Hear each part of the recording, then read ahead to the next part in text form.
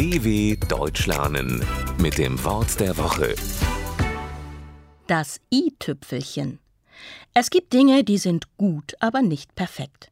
Ihnen fehlt etwas, und zwar das i-Tüpfelchen. Das gilt nicht nur für die Sprache. Schaut euch das klein geschriebene i an. Es besteht aus einem Strich und einem Punkt darüber. Stellt es euch mal ohne den kleinen Punkt vor. Es würde etwas fehlen. Der Buchstabe wäre nicht vollständig. Den Punkt über dem Strich beim i nennt man das i-Tüpfelchen.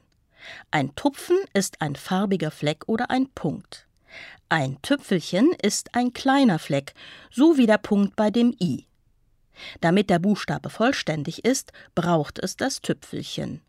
Und so lässt sich das Wort i-Tüpfelchen auch auf andere Bereiche übertragen. Eine Kleinigkeit, die eine Sache perfekt macht, nennt man das i-Tüpfelchen.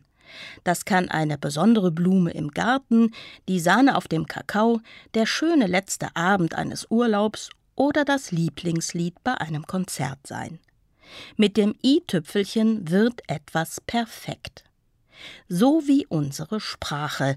Ohne das i mit seinem Tüpfelchen würde ihr ein wichtiger Vokal fehlen. dw.com/Wort der Woche